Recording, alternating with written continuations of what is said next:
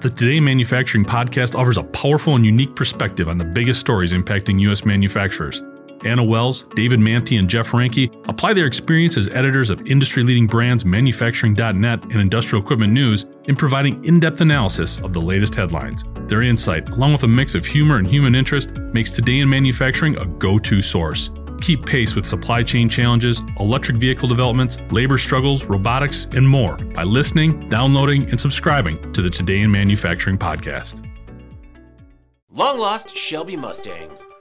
I'm David Mantey. This is IEN Radio. Last week, a pair of historic experimental Shelby Mustangs were unveiled at the 49th annual Barrett-Jackson Collector Car Auction in Scottsdale, Arizona. Little Red and the Green Hornet were the only notchback coupes ever manufactured to bear the Shelby nameplate. The prototypes were once thought to be lost forever.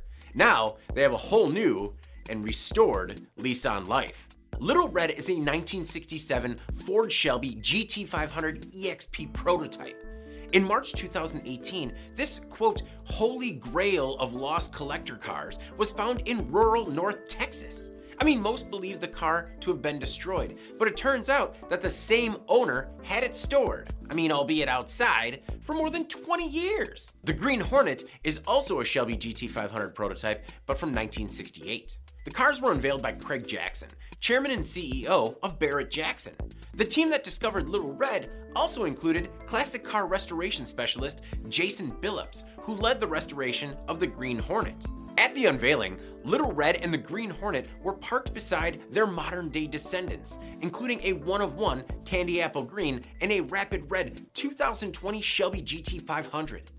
The independent rear suspension, four-wheel disc brakes, and electronic fuel injection connect Green Hornet to the 2020 models, while the new supercharger is similar to what's under the hood of Little Red.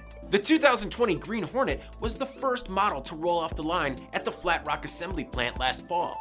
Jackson paid $1.1 million at auction for the car to raise money for the Juvenile Diabetes Research Foundation. I'm David Mantey. This is IEN Radio.